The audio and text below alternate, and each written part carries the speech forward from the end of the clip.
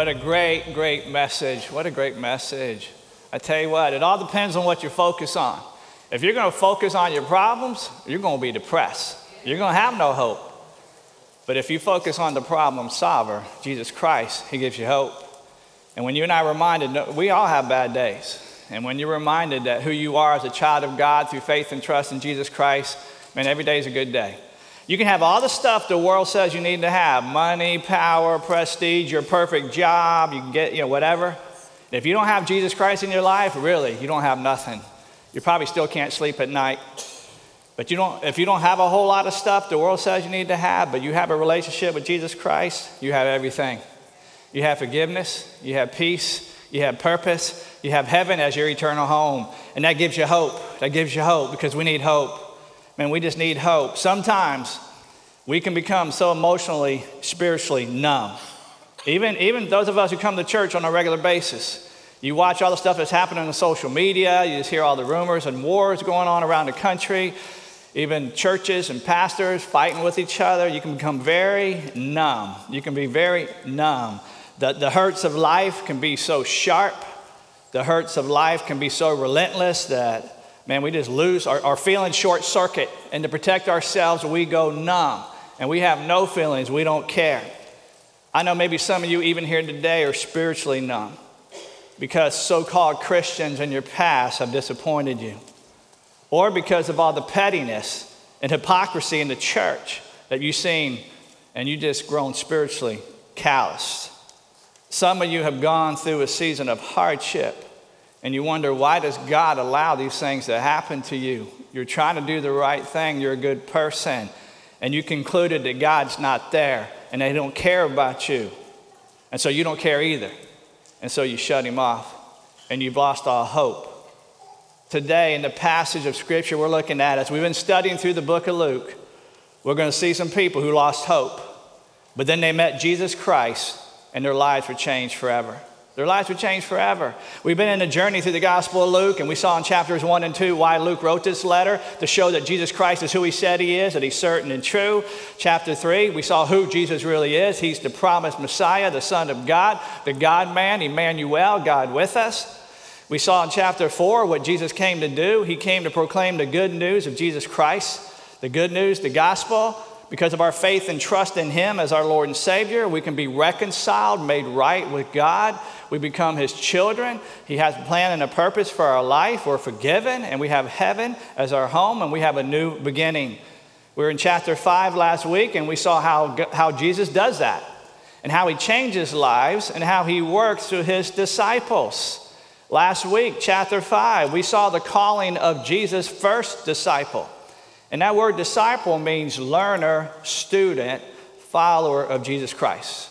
And so the last verse we looked at last week was chapter 5, verse 11.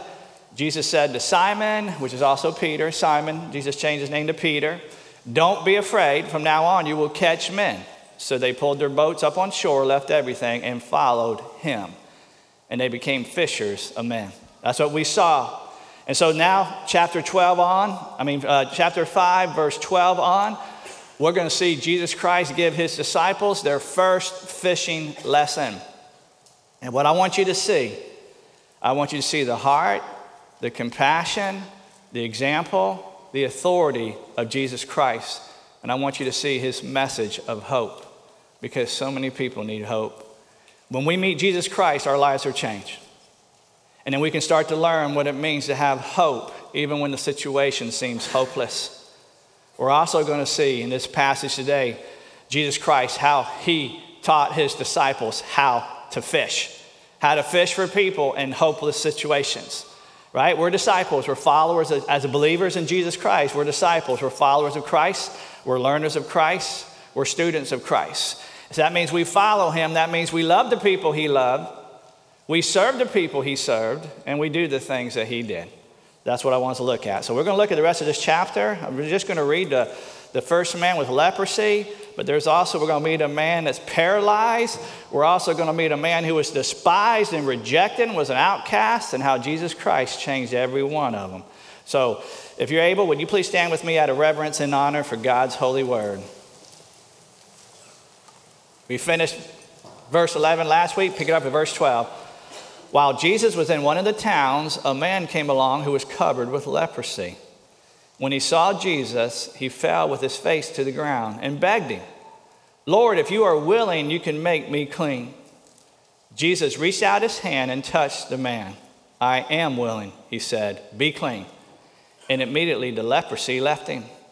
Then Jesus ordered him, "Don't tell anyone, but go show yourself to the priest and offer the sacrifices that Moses commanded for your cleansing as a testimony to them." Yet the news about him spread all the more, so that the crowds of people came to hear him and to be healed of their sicknesses. But Jesus often withdrew to lonely places and prayed. You may be seated. Keep your Bible open. We're going to look at the whole rest of that chapter, but love that last verse we just read, verse 16. We see this often in the life of Christ. He often withdrew to lonely places and prayed. If Jesus, the Son of God, the God-man, needed time alone to pray to his Father, man, you and I do. So important that we find that moment, those times where we spend time and we pray and we talk to God from our heart and we let God talk to us. Are you ready for something new? We see who Jesus came for. First fishing lesson. Jesus came for the rejected, and we see that here in the leper. Just read those verses. Leprosy is a dreaded disease. Body parts become numb. They're very contagious. Anytime they got near anybody, they had to scream out the word unclean. They were rejected. They were feared. They were shunned. They were expected to live out of town, away from all their loved ones. They were very isolated. And we see Jesus using this man to teach his disciples their first fishing lesson. And if you want to catch men and boys and girls for Jesus Christ, you got to first show Christian love. That's the first principle, show Christian love. Verse 13, Jesus reached out his hand and touched the man. Jesus is showing his disciples if they want to catch people, they got to first love people. You got to reach out and touch them. You got to look past their scars, their wounds, their rotting flesh, and you got to love them. Find out what they need and then meet that need. And this man needed to be touched, so Jesus touched him. I'm sure it's been years since he's ever been touched by anybody in his life. And look at the man's great faith. He said, Lord. He knew who Jesus was. Lord, leader, CEO, boss, leader. Lord, if you are willing, you can make me clean. He knew Jesus. He had faith in who he was and what he could do. He knew that when Jesus Christ is present, even hopeless situations are not hopeless.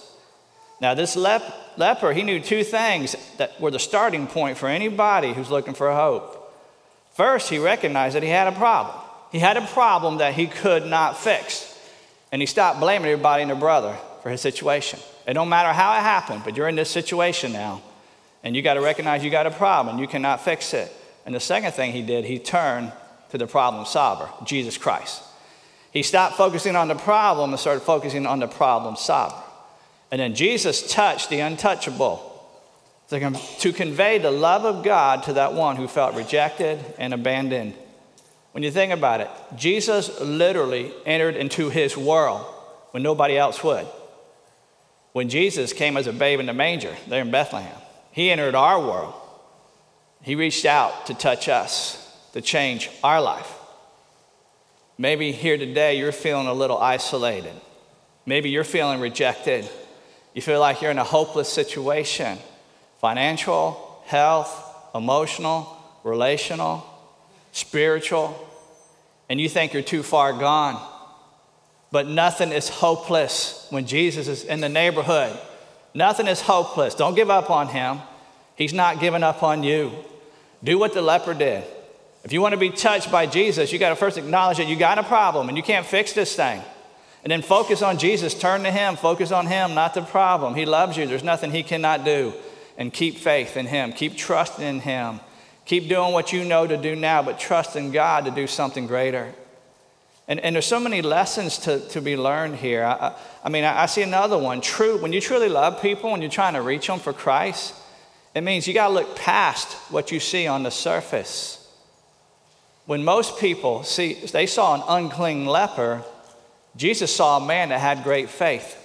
He saw a rejected person, an isolated person who needed somebody to reach out and touch him. And if we call ourselves disciples, students, followers of Christ, and we're going to follow in his footsteps, then we must be willing to love those who the world rejects and discards. This church must be a place where anybody and everyone is welcome. Church, we must be those who look past the labels, who look past the stories, who look past the outward appearances and see hurting people who need to be introduced to a loving Savior. And if we do this, you know what's going to happen?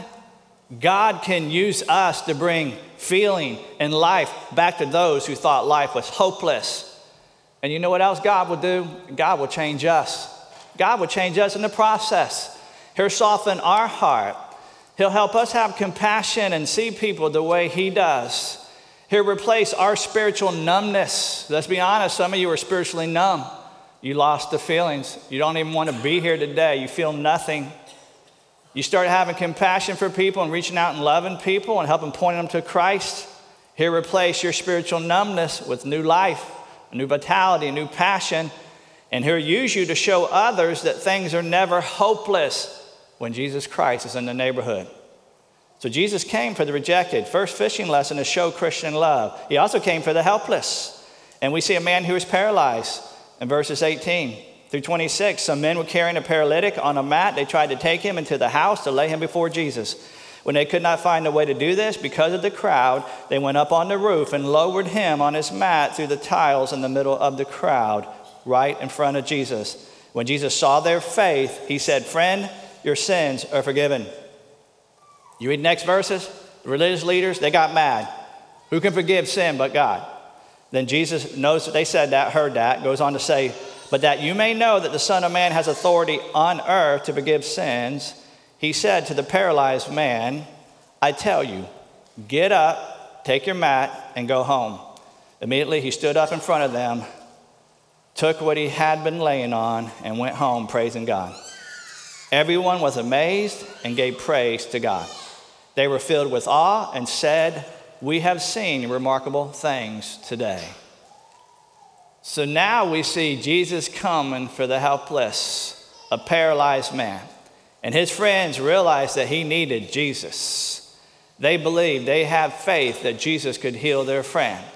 And so we see they went to great lengths to make sure that their helpless friend, paralyzed friend, meets Jesus. Second fishing lesson here. Do whatever it takes to bring them to Jesus. Do whatever it takes to bring them to Jesus. Loving our friends. If you love your friends, you're going to bring them to Jesus. You can't force them, and you shouldn't force them, and you shouldn't judge them, and you shouldn't pressure them to accept Christ. You share the story of Christ with them. You love them enough to tell them the truth and share the story, and even share your story, how Christ has changed your life.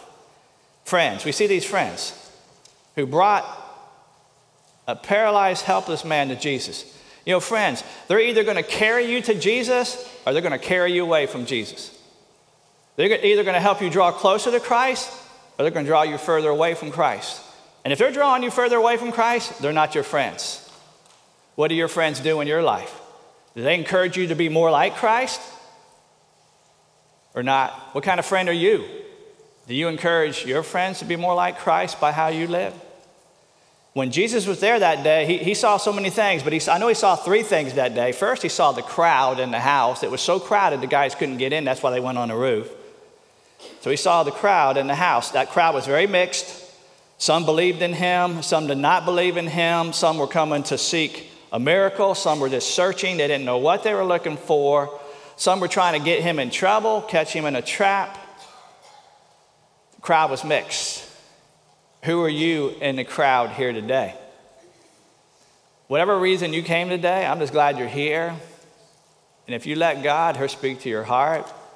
And Jesus wants to speak to your heart. I know it. He saw that crowd that day, but he also saw the crew on the roof. The crew on the roof. He saw people who were bringing people to Jesus, and they were willing to do whatever it took because they realized that people were more important to God than anything else.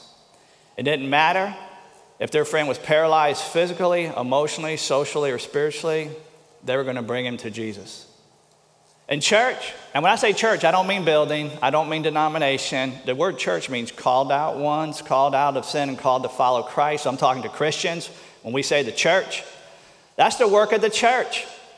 We are supposed to be the crew on the roof, bringing people to Jesus Christ. Isn't that what somebody did to you? They helped pick you up, whatever you're going through, and bring you to Jesus. I love these guys, how they didn't care about their reputation. They didn't care about how much it was going to cost them to rip up that roof. They simply loved their friend enough to put themselves on the line. So Jesus saw the crowd that was very mixed. He saw the crew on the roof, but also he saw the cripple on the floor. And here we see the results of what happens when you bring people to Jesus. This man found forgiveness and he found healing. What I love about Jesus, he knew that this cripple, his biggest problem was not physical, it was spiritual. That's why the first thing he said to this guy was, "Friend, your sins are forgiven." Because that was his biggest problem. That's my biggest problem. You might not know this, but that's your biggest problem, is that you're a sinner who's fallen short of the glory of God. You see, we were made by God and for God to have a relationship with God.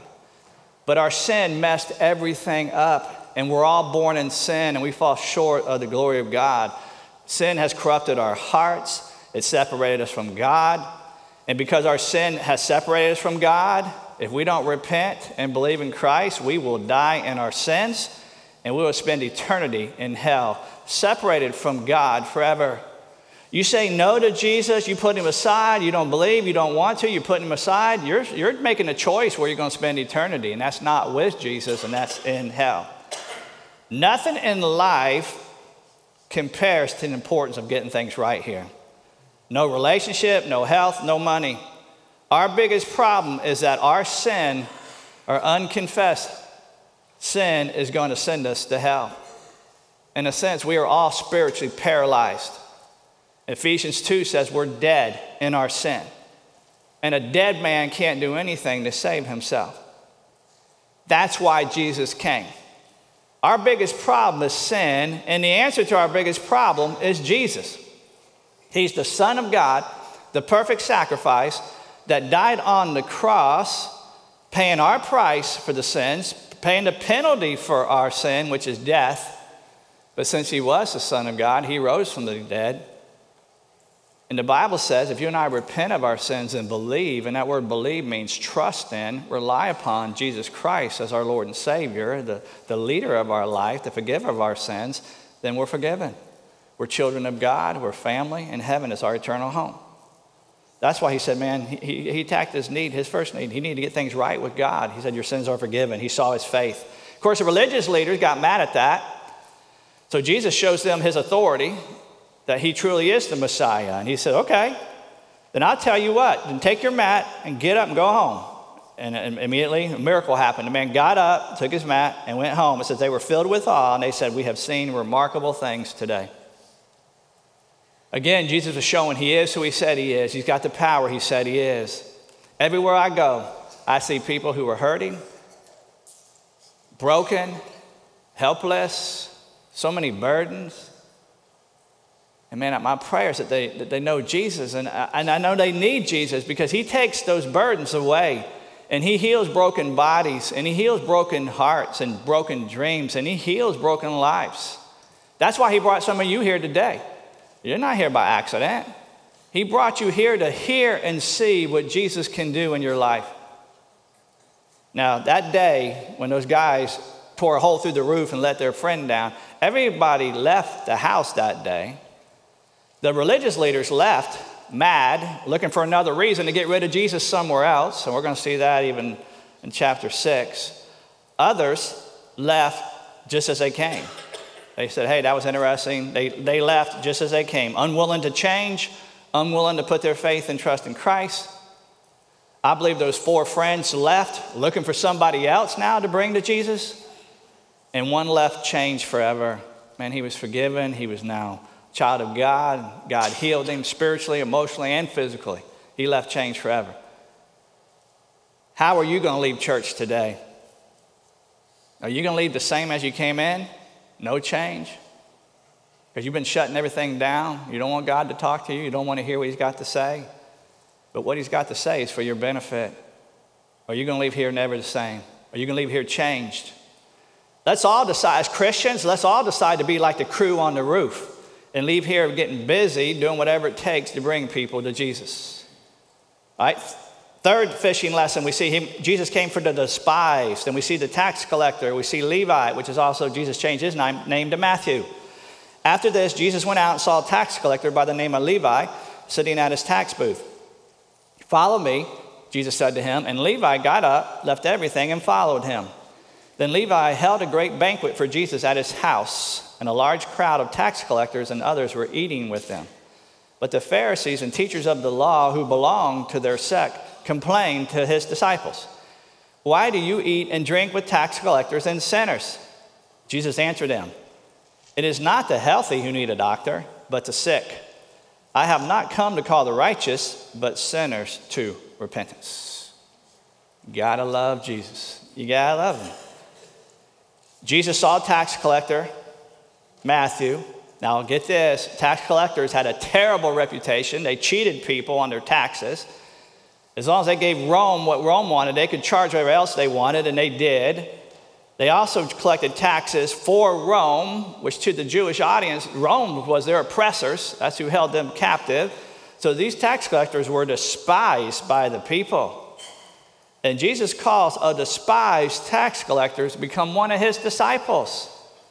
And we see, just like Peter did, when Peter was called as a fisherman, he immediately leaves everything and he follows Jesus.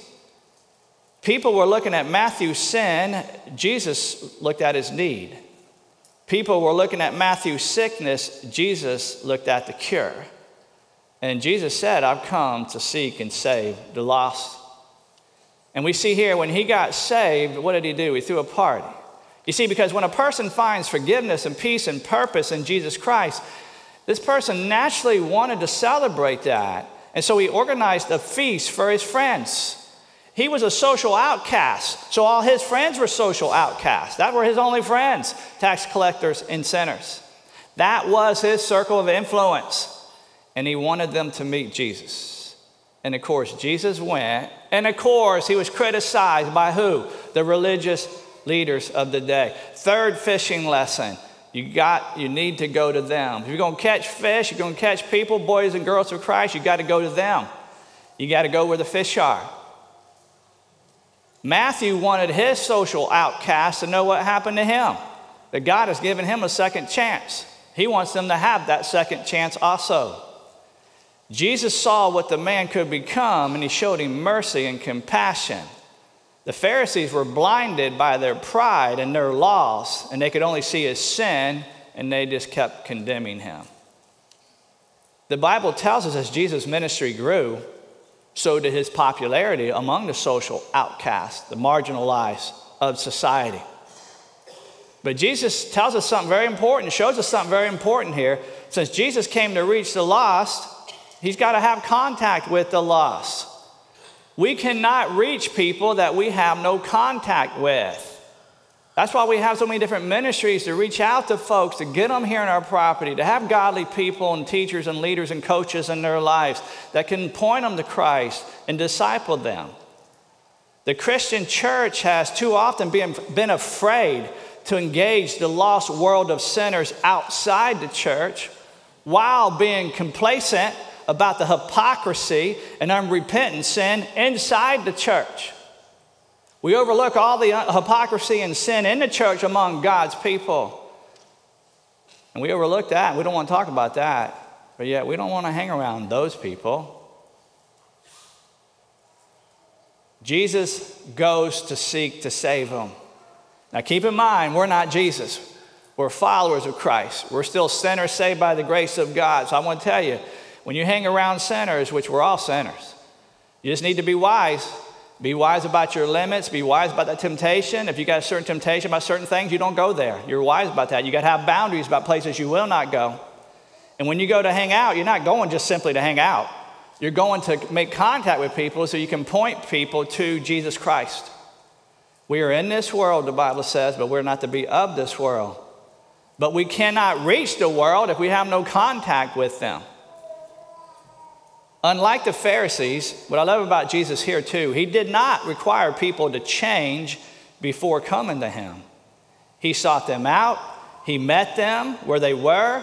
He extended the grace to them and their circumstances. And when they repented of their sin and put their faith and trust in Christ, change started to happen. Once they accepted Christ, once they started to grow and understand what it means to follow Christ, change came from the inside out. You want to change behavior? You change the heart. You just tried to change the behavior with laws? That's only going to work for a little bit. You really want to change behavior? You change the heart. The Bible says it's the kindness of God that leads sinners to repentance. Of course, we see Jesus says when he got criticized, why are you people eating with why are you eating with tax collectors and sinners? Jesus answered him, it's not the healthy who need a doctor, but the sick. I have not come to call the righteous, but sinners to repentance. It's the sick who need a doctor. It's the lost sheep who need a shepherd. Those who think of themselves as well, like you're not sick with sin, you're a good person, you don't see your need for the great physician, man, you're blind. It's those who think that they're okay and their self-righteousness, they're blind. They imagine themselves to be good enough or holy enough for God to accept them just the way they are. And they trust in themselves. And because they trust in themselves, there's no room in their heart to have a relationship to trust in the Son of God. But the sick, those who are spiritually sick and they know they fall short, they know they're sinners, they know they need the Lord's healing. It's the sick who are closer to God's kingdom. They know they need to repent and believe in Jesus Christ. And they also know the greater the sinner, the greater the Savior. And so we see Jesus' approach at ministry, like here again, it didn't sit, how Jesus approached people, his ministry to people did not sit well with the religious folks. And they said, why? The religious folks were telling Jesus' disciples, man, why are you guys so difficult? Why are you doing things so differently? Why are you trying to rock the boat? You know what the law says? Why are you threatening the status quo? Why are you going against tradition and custom? In essence, our day would be like, Jesus, man, we've never done it that way. What in the world's going on? And Jesus said to them, John's disciples, they said to them, is what they're saying to Jesus. They said to him, John's disciples often fast and pray, and so do the disciples of the Pharisees. But yours go on eating and drinking. Jesus answered, can you make the guests of the bridegroom fast when he is with them? But the time will come when the bridegroom will be taken from them. In those days they will fast. He told them this parable. No one tears a patch from a new garment and sews it onto an old one. If he does, he would have torn the new garment, and the patch from the new will not match the old. And no one pours new wine in the old wineskin. If he does, the new wine will burst the skin, and the wine will run out, and the wineskins will be ruined. No, new wine must be poured into new wineskin. And no one after drinking old wine wants the new, for he says the old is better. So here we see, fourth lesson, Jesus came to bring something new. He's letting them know that he came to bring something new. To the rejected, we show Christian love. To the helpless, we do whatever it takes to bring them to Christ. To those who are despised, man, we got to go to them because Jesus came to bring something new. These religious leaders were criticizing Jesus for not being as religious as they were, or even John the Baptist's disciples were. They fasted, but your guys aren't. So he tells them three stories. First, the wedding. And in that story, Jesus is the bridegroom, the disciples are the guests. He says the disciples don't need to mourn when the bridegroom, Jesus, is present. They rejoice that the Messiah has come. Now is the time for rejoicing. The Messiah has come. Faith and trust in Jesus Christ is all about joy and forgiveness and peace and patience. And it's a celebration. It's a joy. And then he compares the situation to a new cloth, a new garment, and to new wine. The new garment, new clothes. He says nobody cuts a piece of old cloth and sews it onto an old piece of cloth. In the first place, they're not going to match. And it's just going to tear up the new one. You just can't patch in the new. See, the Jews have been trying to live according to the law. And the law was there for a reason in the Old Testament. It revealed their sinfulness. It showed them their need for a Savior. But the law could never make them new. That's why Jesus came to bring new clothes of righteousness. Jesus' new gospel of grace couldn't be merged in with a work-based system of old. Jesus came to bring something new. He fulfilled the old. He is now the new. And like in a similar way, you just cannot try and patch a little of Jesus in your life. Just by showing up an hour or two on Sunday morning and then forgetting about Jesus the rest of your life, that ain't getting it. You can't add a little gospel along with your old sinful ways and think that it's okay. Jesus is not a vitamin you take along with your meal to help you feel better. He is the meal himself. He's called the bread of life. I say Jesus Christ is not to be just a slice of the pie of your life. Like you got slices, work life, financial life, married life, party life, recreation life, whatever, religious life. He's not just a slice in the pie of your life. He's the whole pie, and he should affect the whole entire part of your life. I fear that there's too many in this day that want to sew a patch of the gospel onto the garment of their old life. And they want enough of Jesus to close that hole in their conscience so they can feel less guilty, so they can have fire insurance, right, when it comes to hell. But they don't want enough to clothe them to look like Jesus. And yet, Jesus did not come to decorate the old you.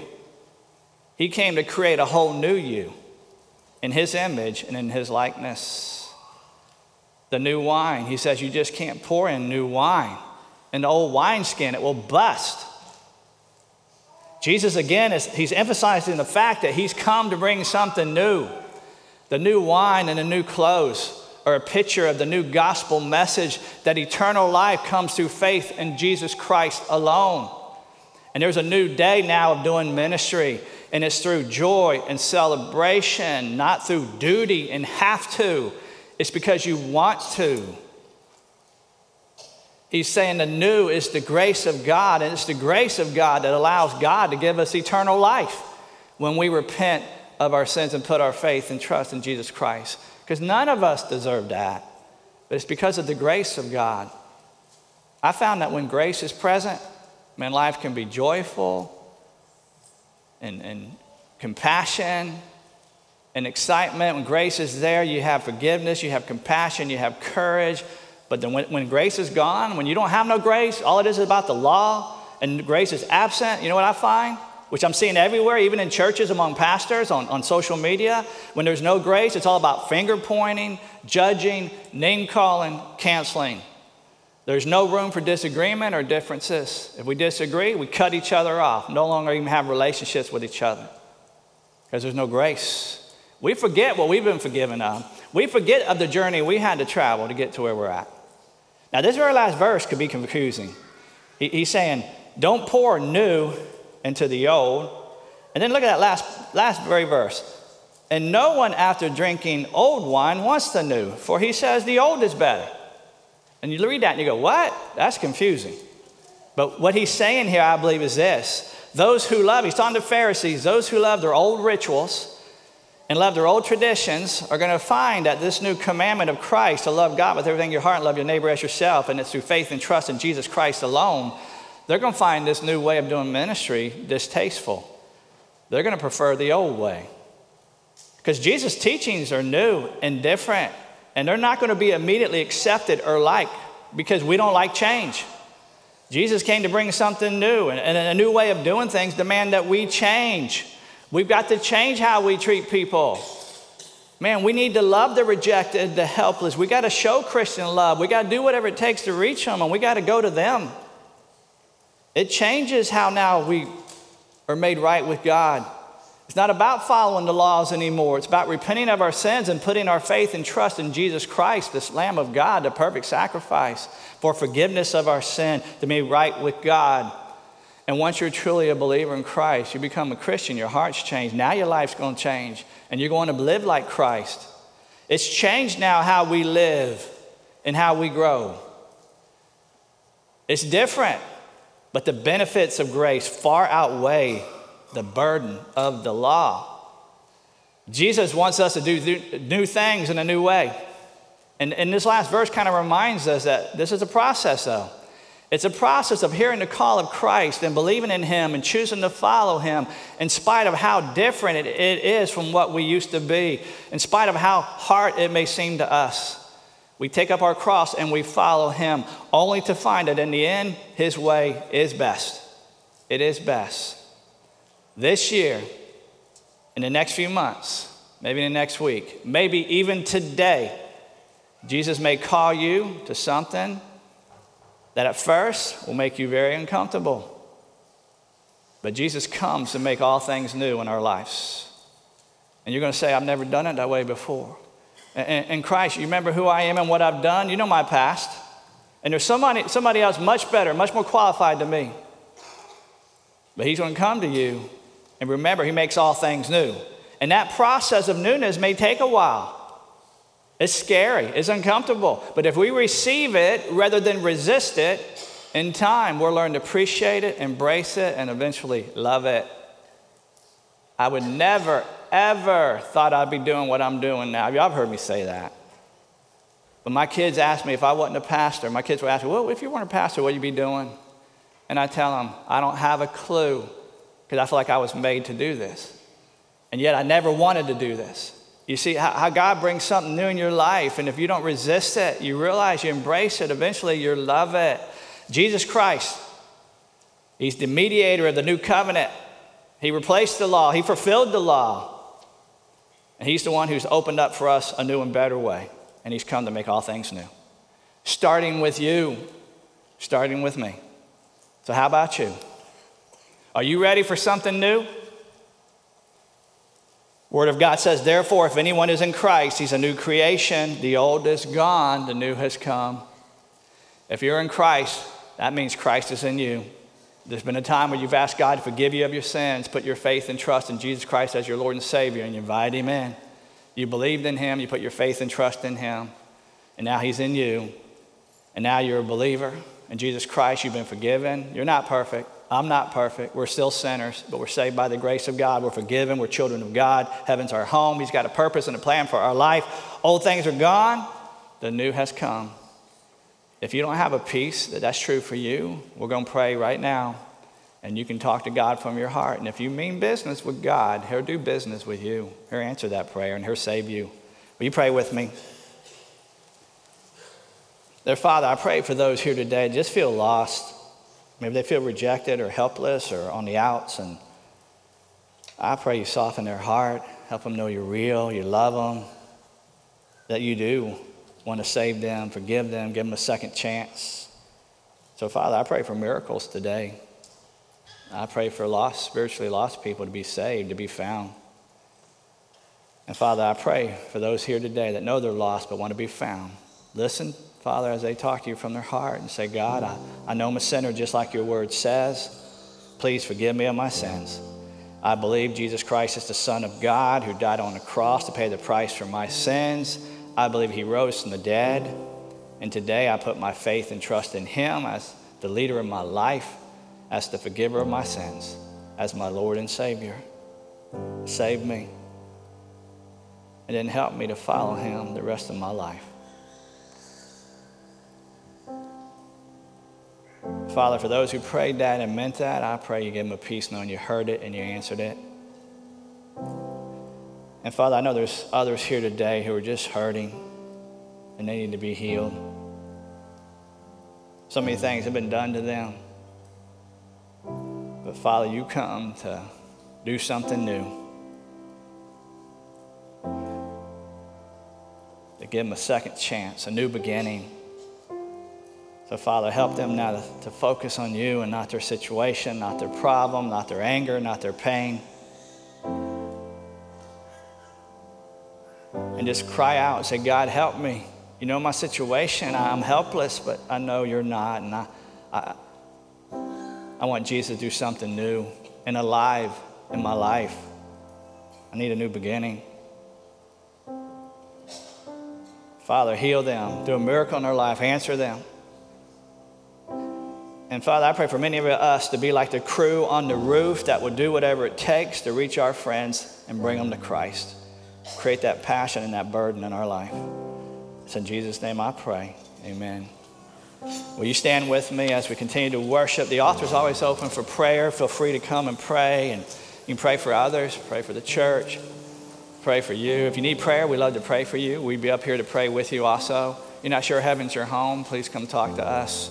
Maybe you need baptism, we'll set that up for you. Maybe you want to join our church. We need more workers. I tell you what, we need more warriors. We're in a spiritual battle, a spiritual fight. You come. This is God's invitation time for you.